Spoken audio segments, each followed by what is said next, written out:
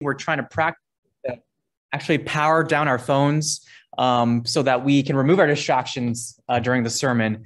So go ahead and do that right now. And we know that it's a discipline. It's not easy to put away your phone. So I've asked counselors if they do see a phone that they have every right to take it away until the end of the sermon. If you're new here, we ask that you just respect what we're trying to do here, that we are trying to hear from God. And we're more than open to having a conversation with you afterwards. And we're not trying to force anyone to believe in Christianity, but we just ask that you respect what we're doing. And we'd love to have a conversation with you afterwards if you're interested. So we're just happy that you guys are here. So let me pray for us. At this time, we usually have about a 30 or 40-minute message from God's word, the Bible. We believe the Bible is inspired, meaning God influenced men thousands of years ago to record the acts of God and his work in the world. And that's why we see preaching as so important. And that's why we want to make sure our distractions are removed. So let me pray for us, and then we will jump right into our message. Lord, I thank you for the ability to hear from your word, that to read the Bible is to know you, is to hear your very words to us. We don't understand who you are, God, by looking within our hearts or by searching far and wide in the world. We understand who you are, God, by looking to your word. And I pray that tonight, as we go through your parables, that you would transform us through these simple truths, simple stories that expound on powerful truths. And I pray that your will would be done with us here tonight. In Jesus' name we pray. Amen. Okay, so one thing I find very offensive with this upcoming generation is the way you have mocked my favorite actor, Tobey Maguire. You guys know who he is? He was the original Peter Parker in Spider-Man, if you've seen Spider-Man 1, 2, and 3. And I laugh, but there's so many Bully Maguire videos out there that meme him into current movies. It's entertaining, but I take offense to that because he is the greatest Peter Parker in existence in universe. So I'm sorry to the Tom Holland fans or the, what's the second guy's name? Andrew Garfield. I even forgot his name. And Miles, forgot his last name, in the Spider-Verse. So I remember in the third Spider-Man 3, which was a horrible movie by all accounts, but in the ending scene, Spider-Man, who's talking to Sandman, I hope I'm not spoiling this because it's not that great of a movie anyways, but Spider-Man, Peter Parker, he says something that I think it's actually kind of rare to see in movies nowadays. Sandman apologizes for what he's done, and Spider-Man looks to him and he says, I forgive you. I forgive you because I've done messed up things as well. And if you actually watch the entire movie, you're going to cringe at a lot of the things that Tobey Maguire or Peter Parker does. But it actually works because he makes a fool of himself and he's able to understand the Sandman who does a lot of wrong things but asks for forgiveness. I don't think I've heard the line, I forgive you, in a movie ever since then. I'm not sure why. Maybe characters might say, I'm sorry, or my bad, or something along those lines. But I rarely hear a character say, I forgive you, or will you forgive me? And I think part of that is because forgiveness, it's not really trending anymore in today's day and age. I think it's been replaced with cancel culture. If a celebrity like Ellen DeGeneres does something wrong, you cancel them. You fill their Google reviews with 1-star ratings, so like their ratings plummet. And the cancel culture that we live in today, though we can respect how it's trying to call out and hold people accountable, it's actually opposed to the gospel. Because in a cancel culture, where's the opportunity to be restored? Where's the opportunity to seek forgiveness? If we cancel people like Ellen or James Corden, are they just forever banished? Do they never have a chance to restore themselves? And the concept and principle of forgiveness is extremely rare today. But when you see it, I'm willing to argue that it can portray the beauty of the gospel in ways that you just don't see in today's day and age. And so that's the question, the principle that we're getting at today in the parable of the unmerciful servant. If we go to the next slide, it kind of asks this question: why should I forgive other people? Maybe there's someone at your school that you just really don't like. Or maybe there's a bully who intimidates you, or someone who just kicks your chair all the time. What if there's somebody who gossips about you? They lie about you. They tear down your reputation. What if you're put in a dangerous situation and someone's trying to hurt you? Should you still forgive those people? Do you continue to forgive someone even if they never change? It's a very difficult question. And the world will tell you, drop that friend, drop that person, cancel them. But the Bible, God is calling us to forgive. And it begs the question, well, why? Why should I forgive this other person? And so in today's sermon preview, this is the outline if we go to the next point, that there's 3 scenes in today's parable. I'm going to go through each scene and I'm going to draw application points from each scene. So just so you kind of have an idea of how I'm going to go about today's parable. So to set the context, we're in the book of Matthew, and we find Jesus teaching his disciples how to resolve conflict with one another, how to lovingly confront a brother or a friend who wrongs you.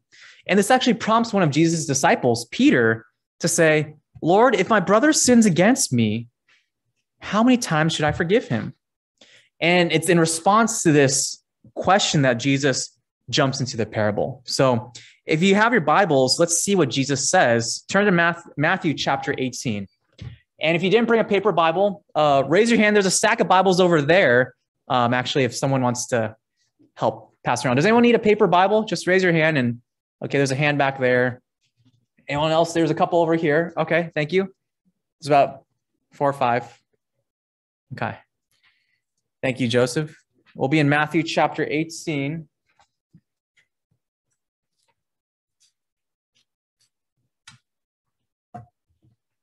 Keep your hands raised. There's a student over there. There we go. And then I think I see 2 hands over here. Or maybe 3 or 4. Matthew chapter 18.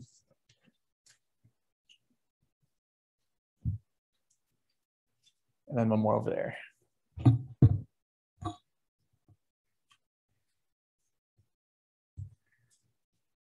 And we'll be in verse 21. Matthew chapter 18, verses 21. So let's kind of see the setting that we find ourselves into. I'm just going to read verses 21 and 22 to begin with. This is what it says. Then Peter came up and said to him, Jesus, Lord, how often will my brother sin against me and I forgive him? As many as 7 times? Jesus said to him, I do not say to you 7 times, but 77 times. Let's stop there. So Peter asked a question that maybe you and I might ask ourselves. If my friend sins against me, I mean, I know I'm supposed to forgive him, but is there a limit? Like, what if you have a friend who keeps on hurting you in the same way? Do you still keep forgiving them? And Peter suggests, well, do I forgive him 7 times? And in the Jewish faith and Judaism, forgiving somebody 3 times was already very generous. So in Peter's eyes, he already thinks he's being very generous by saying, well, if I forgive him 7 times, is that enough, Lord? But Jesus says something very shocking. He says, no, not 7 times, but 77 times in verse 22. Other translations imply that it could be 70 times 7, so maybe 490. The point isn't that Jesus is not trying to be literal. He's not saying if your friend sins against you the 78th time, then that's when you stop forgiving them. He's not trying to be literal. He's trying to give such an extreme answer. And he's trying to say that true followers of Jesus, they forgive without keeping count. True followers of Jesus, they forgive one another without keeping count. If we go to the next slide, I want to give a definition of forgiveness from an amazing website with a horrible interface, got questions. It says, forgiveness is a decision to not hold something against another person despite what he or she has done to you. Before I even talk about forgiveness, let's try to define what it means. Now, this is probably simple to understand, but it's very difficult to live out. I'm guessing you understand that too, because Many of you guys live with siblings who yell at you, curse at you, blame you for things that you didn't do. Or maybe some of you have friends who've broken your trust and you don't know how to trust them again. Or you have coaches or teachers or tutors who say something that really hurt you. And it's easier to hold a grudge against this individual than to actually go through the difficult process of forgiveness. Jesus knows this. And it's why he now shares a parable. A parable, if you're new here today, it's just a simple story using everyday objects like the sky, a bird, the ground, to illustrate enormous truths, deep spiritual truths. So let's go, let's read verses 23 to 27. This is scene 1 of the parable. Let's see the parable that Jesus begins to share. Verse 23, therefore the kingdom of heaven may be compared to a king who wished to settle accounts with his servants. When he began to settle, one was brought to him who owed him 10,000 talents. And since he could not pay, his master ordered him to be sold with his wife and children and all that he had, and payment to be made. So the servant fell on his knees, imploring him, have patience with me, and I'll pay you everything. And out of pity for him, the master of that servant releases him and forgave him the debt. Let's stop there. So if we display the next picture, this is a very simple illustration that I tried to portray. We see a king who's trying to settle accounts, or he's trying to clear financial obligations to his servants. He's basically saying to a servant, hey, you owe me a lot of money, 10,000 talents. I need the payment now. Please pay up. And we see that the first servant owes him 10,000 talents. You might be thinking, what's a talent? How much is that? Well, back then, 1 talent was equal to 20 years of wages. So that's 1 talent, 20 years of wages. So multiply that by 10,000 talents. That is 20,000 years of wages, which as recent as 2011, if you're looking at the pay scale, that's equal to about $6 billion. That's a lot. Now, we're in 2021, inflation's probably higher, so it's probably more than that. So if we're going with that scale, this servant owed the king $6 billion in our currency, and he's a servant. He's not rich. And the parable is trying to convey that it's such a large amount of money that he can't even pay it back. And if you're like me, growing up, when I heard the word $6 billion, it just doesn't compute. You know, on our birthdays, we get $10 bills, $20 bills, 50s, maybe hundreds. When we think of $6 billion, it doesn't compute. But this is trying to portray the fact that it's unpayable. There's nothing he can do in all his lifetime to earn that much money back. And because of that, the king orders the servant to be sold, his wife, his kids, and all the possessions. And even that wouldn't make a dent in $6 billion. And so that's why the servant throws himself on the ground. It says in verse 26 that the servant fell on his knees, imploring him. In the original Greek, it has a sense of when you throw yourself on the ground, it's almost bowing down as if you would to a deity.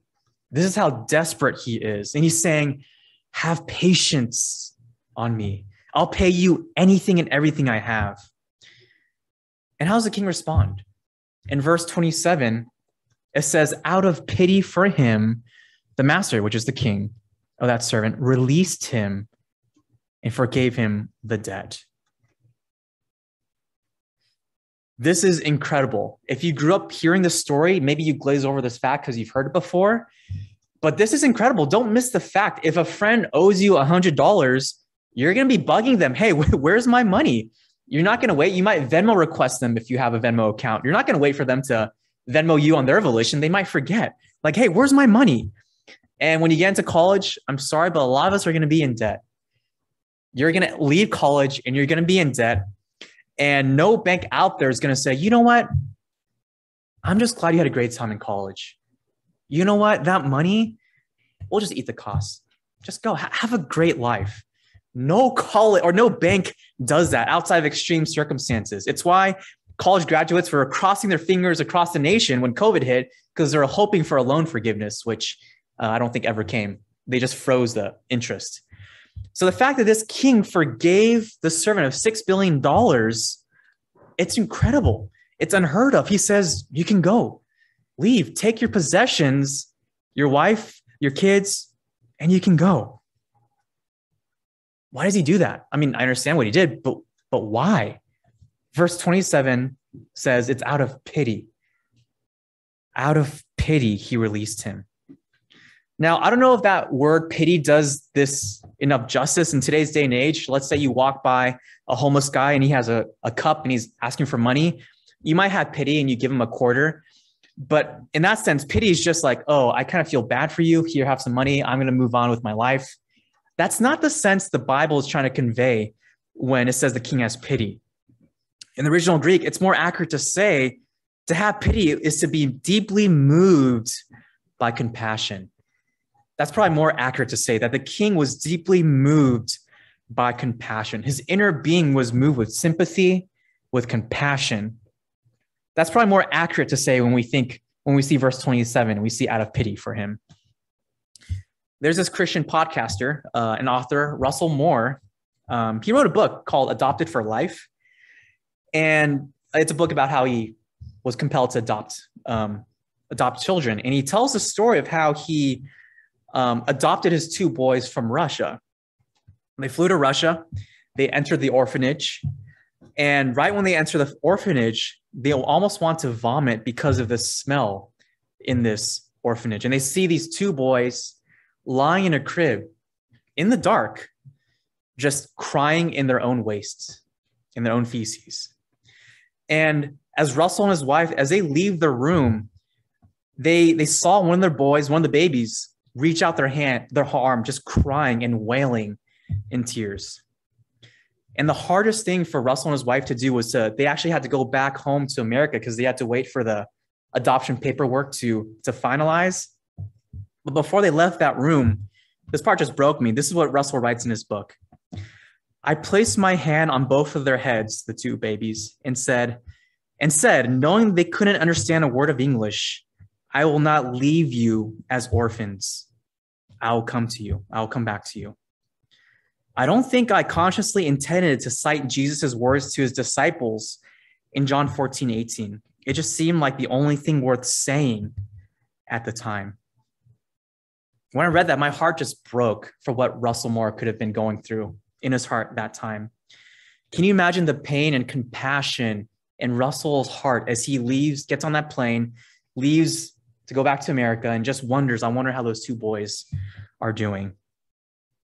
I actually ran into Russell at a conference a month ago in Alabama.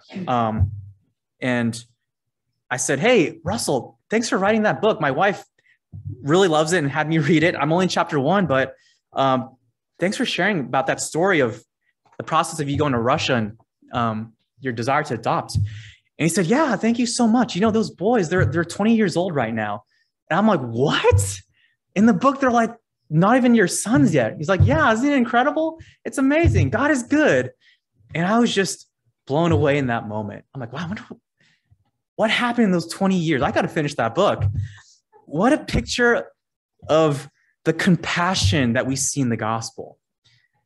That Russell and his wife had this Christ-like compassion to adopt these two boys in Russia. And he didn't do it because he wanted to be a saint.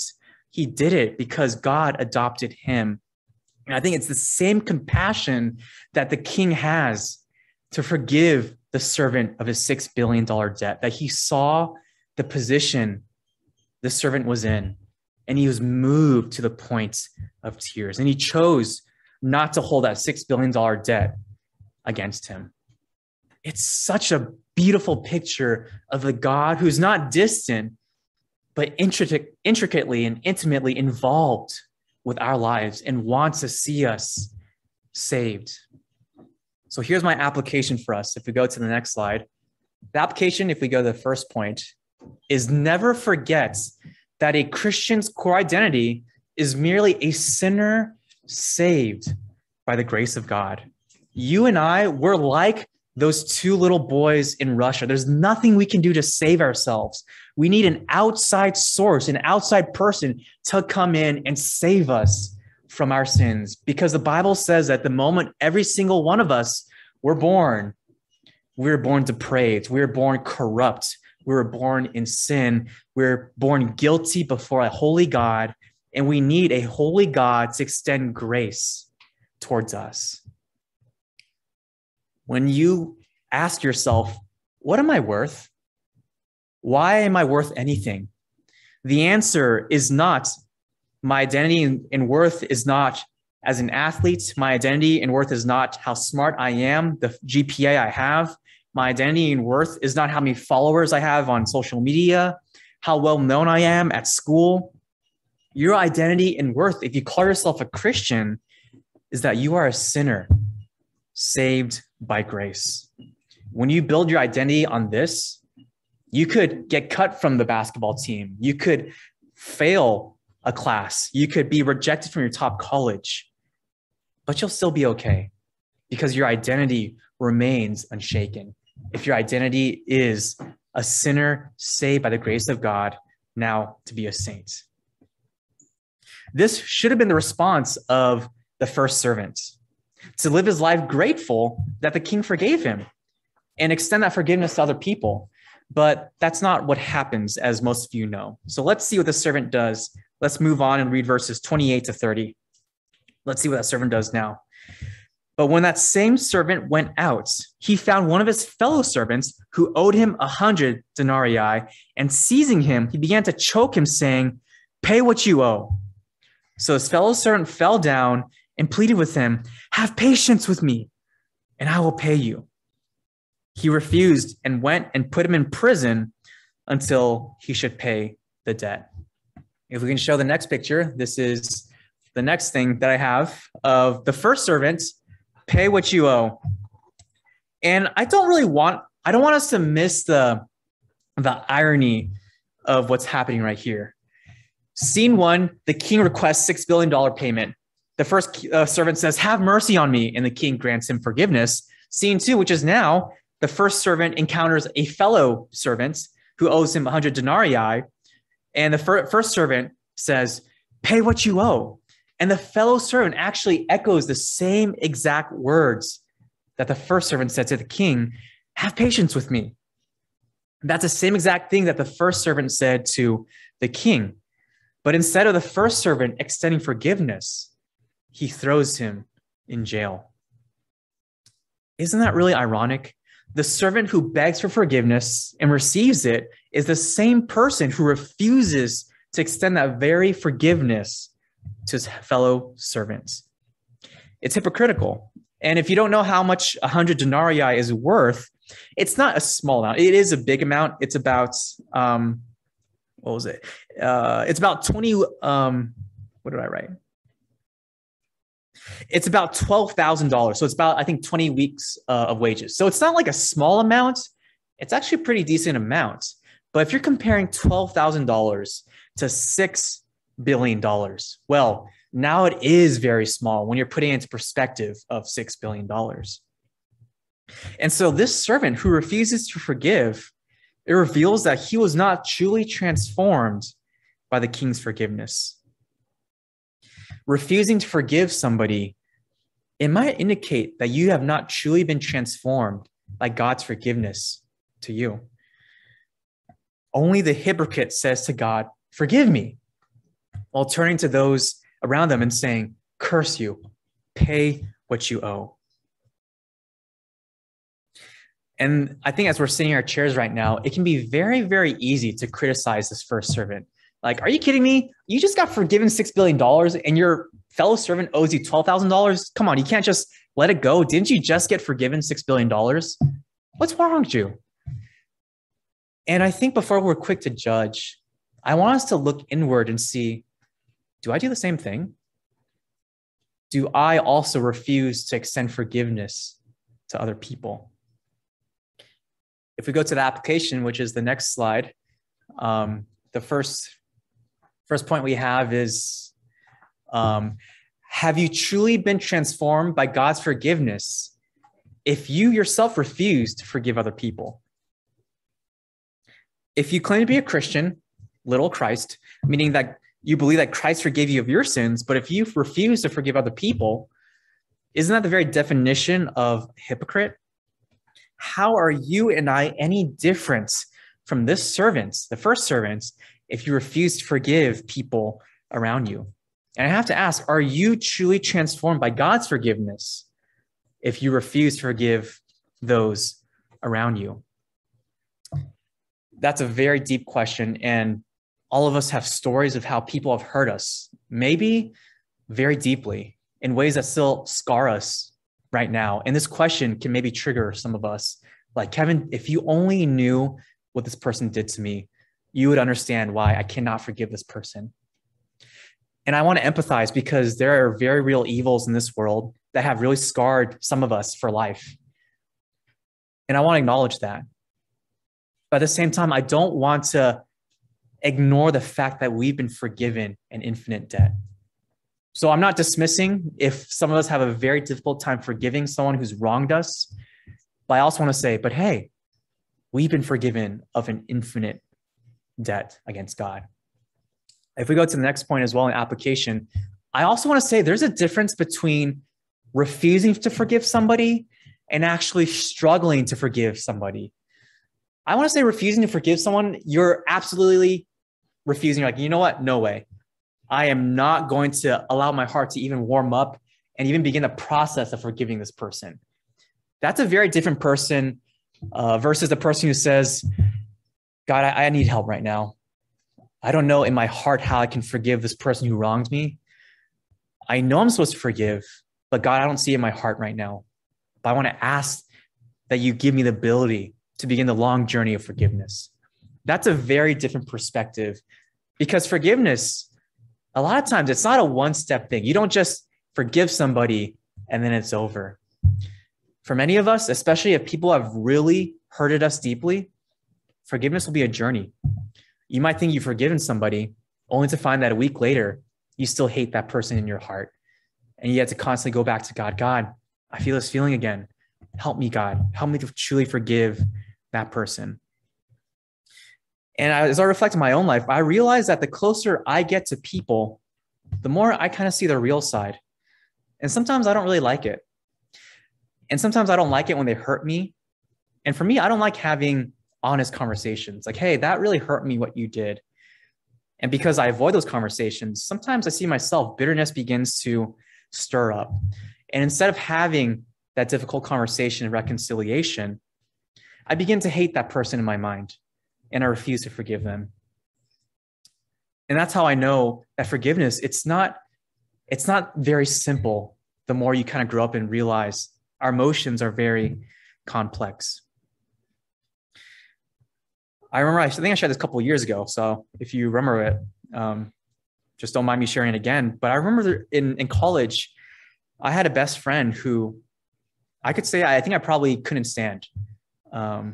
Maybe I even hated him. Every time he entered the room, my heart just sunk. I just felt it kind of twist in a very angry and dark way. And I was not happy when he entered the room. I disapproved of his behavior. I didn't think it was godly. And maybe that was an appropriate response, but I went further than that. Instead of actually confronting him, I just hated him in my mind. And that actually lasted for many, many months. And I realized that how can I call myself a Christian if I can't even forgive this close friend of mine, if I see the wrong that he does, but instead of confronting and sharing my heart, I just hate him in my mind. And I realized that I cared more about myself. I wanted to be comfortable. I didn't want to have that difficult conversation. And I remember that it was like summertime. I was getting ready to leave to work at a summer camp, a Christian summer camp. And God just really humbled me. That week before I was about to leave, I just knew, it was almost as if God was asking me, how can you go work at a Christian summer camp, preach the gospel and teach the gospel to these students, but you yourself, you're not willing to reconcile with this close friend? And I'm like, yeah, it's true. I don't know how I can do that. And I remember I came across this book by Paul David Tripp called Relationships, A Mess Worth Making. And it just spoke to my soul. I'm like, God, I don't want to do this. I don't want to talk to them. And I was literally like on the floor of my kitchen, just like reading the book and like, God, I don't want to talk to him. And my cheek on the floor, just like, God, why? This is the most awkward, most difficult thing I could do. At least I felt like that way in the moment. But I realized I had to do it. Just, God, I can't do this, but your strength will help me. And I ended up approaching him after dinner one time with a group of friends and just apologized, like, hey, man, I'm not going to say his name. Hey, man, sorry for, I think, just hating you and not bringing it up. When I had a problem with what you did, I didn't bring it up. And I just wanted to ask for forgiveness because I think my attitude spread to my other friends who then began to treat you differently. And he was super understanding. That was years ago. So now we have a very good relationship now. And I think, honest to God, if I wasn't a Christian, he'd be gone from my life. But I think God, like his Holy Spirit, the Holy Spirit just worked in my life. And I realized if I don't forgive the people around me, how can I call myself a Christian? What does that reveal about my heart? And so I want to ask you, is there someone in your life that you're refusing to forgive? Maybe you've already done away with that person. You don't even want to open that door anymore. You've already eliminated them from your mind. But I actually want you to crack open that door because maybe God wants you to forgive that person. It doesn't always mean you have to have a reconciliation process because maybe the other person refuses to change and you can't change their part. But you can, at least from your own side, extend that forgiveness. And you can internally with God, open that door and say, God, I used to really hate this person. And in fact, I still do. But God, can you give me the power and strength to forgive this person? And so that is what this parable is calling us to do. This servant refuses to show mercy, and he throws his fellow servant in prison. The king finds out, and this is what he does as we transition to our final third scene. Let's read verses 31 to 35. Verse 31, when his fellow servants saw what had taken place, they were greatly distressed, and they went and reported to their master all that had taken place. Then his master summoned him and said to him, you wicked servants, I forgave you all that debt because you pleaded with me. And should not you have had mercy on your fellow servant as I had mercy on you? And in anger, his master delivered him to the jailers until he should pay all his debt. So also, my heavenly Father will do to every one of you if you do not forgive your brother from your heart. You show the final picture. We have a king who sees a servant. I know, now that I look at it, it's kind of disturbing, his face. He confronts him and he says, you wicked servant. You can't see it in the English text, but in the original Greek, the tense of the wicked and of servant, it's in the vocative form, which basically means it's an emphasis. So imagine he's yelling, or it's not, I don't know if it's yelling, but imagine it's like writing in all caps. It's an emphasis. Maybe he is angry. Maybe he is emphasizing these words, you wicked servants. And you have to ask yourself, what is so evil and wicked about the servant's behavior? And most of you guys know, but if you receive this enormous, extravagant forgiveness from the king for $6 billion, how can you just turn around and mistreat a fellow servant that owes you a measly $12,000? And I would say the core of this parable, the thrust of this parable comes in verse 33, when the king says, should not you have had mercy on your fellow servants as I had mercy on you? I forgave you.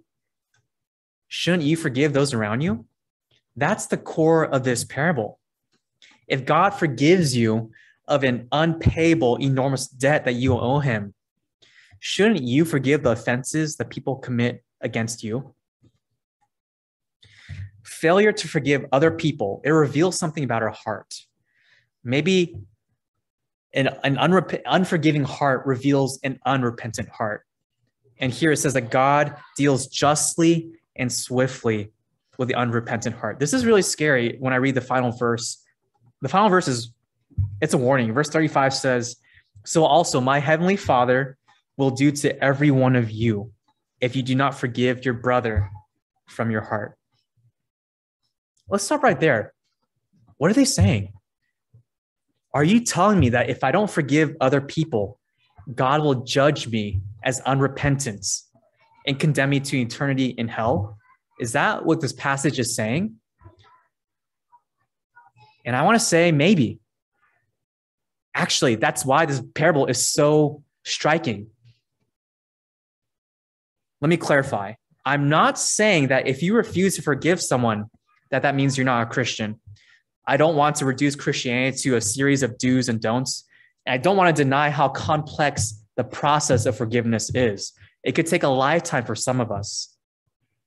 But I am saying this.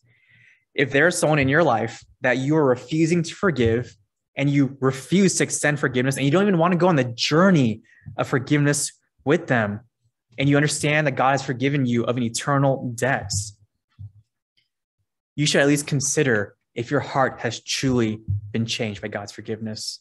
Because someone who has truly experienced the undeserving grace of God, they will have a certain openness, a supernatural openness to forgive.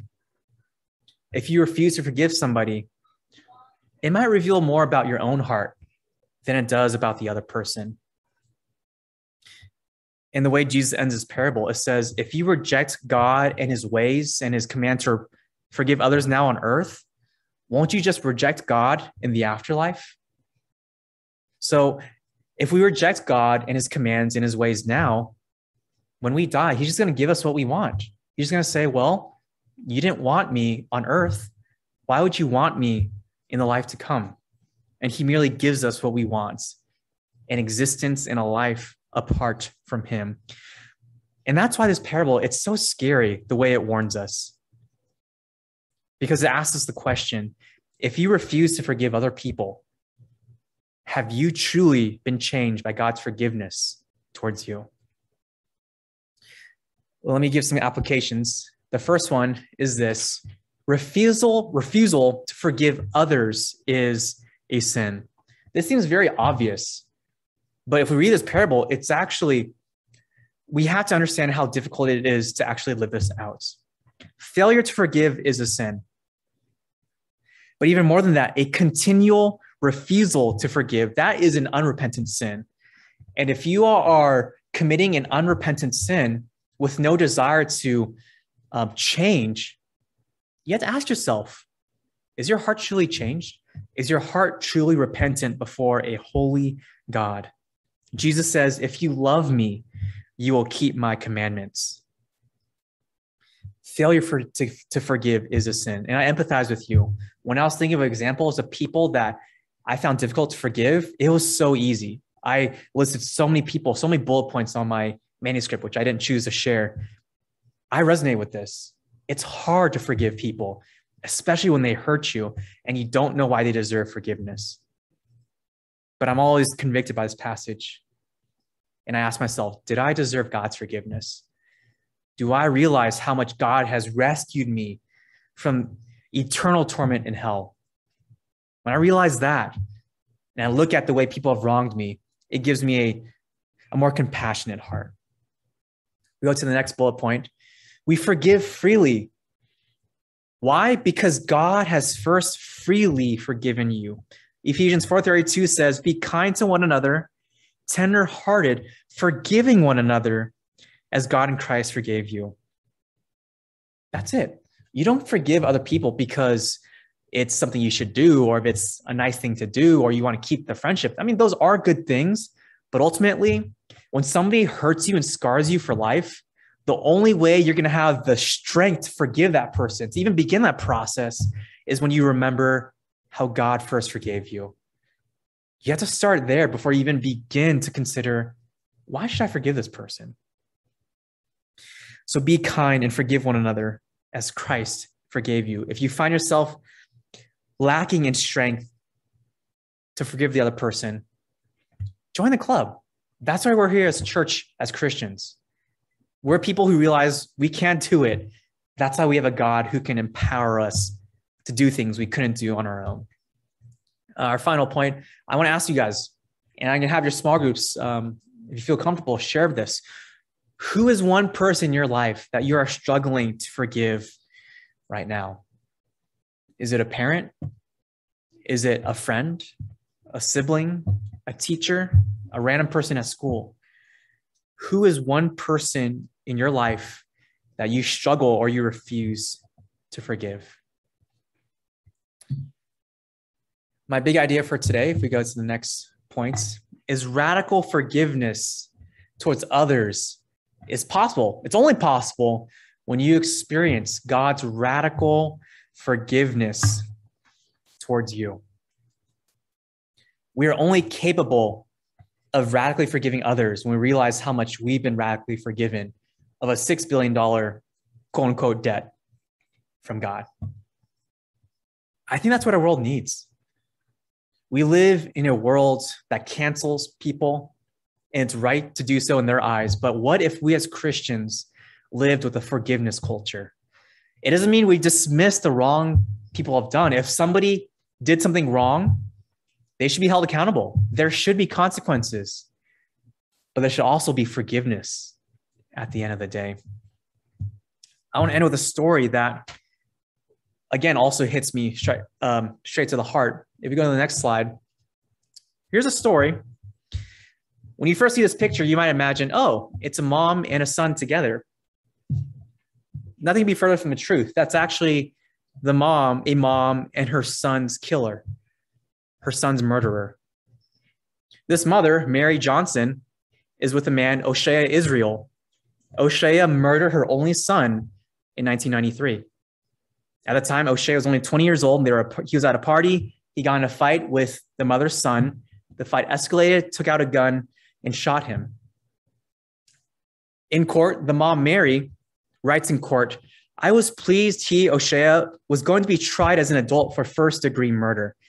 So when the judge suddenly changed the charge to second-degree murder, I was mad. In court, I viewed O'Shea as an animal.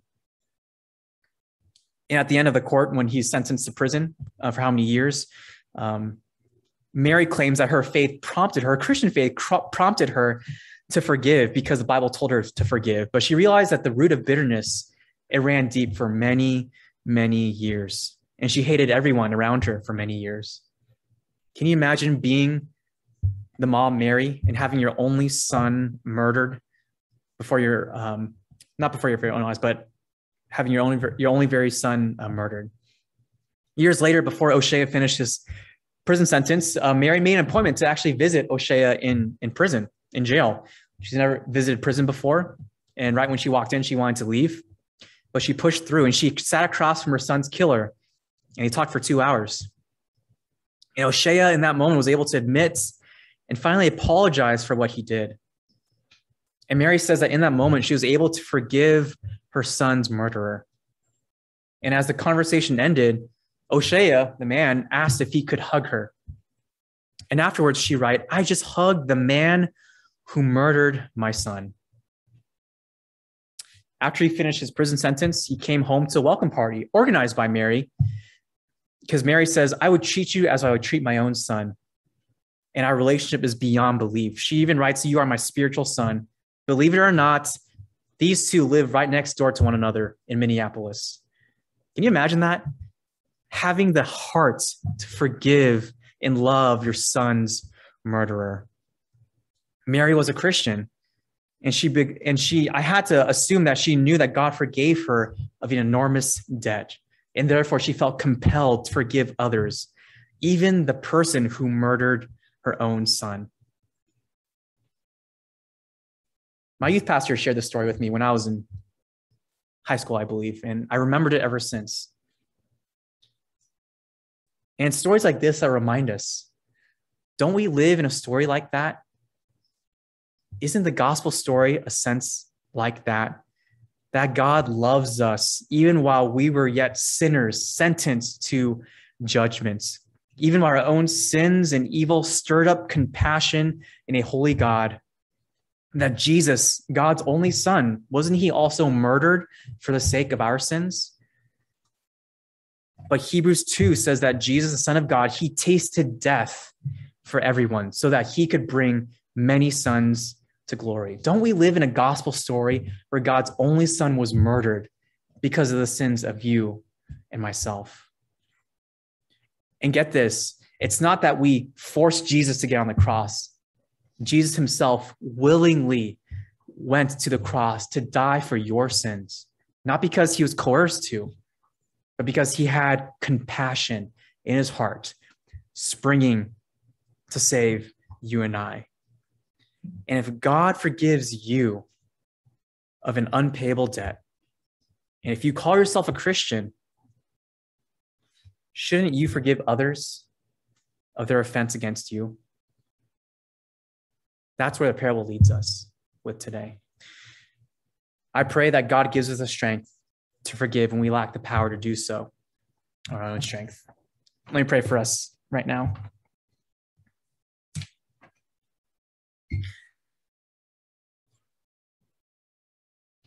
Lord, we come before you knowing how comfortable our hearts are to glorious truth. We grow up knowing and learning that you sent your son to die on the cross for our sins. And yet we sit here in these chairs and it's easy to lose sight of how amazing and glorious that is. God, we all have people in this world, in this life, that maybe we hate and dislike, and we want them to die. But God, I pray that you would remove the heart of hatred within us, and that you would help us see that just as you forgave us through the death of your son, that we would be empowered to forgive other people, despite what they do to us. Give us the strength that we lack on our own. In Jesus' name we pray. Amen.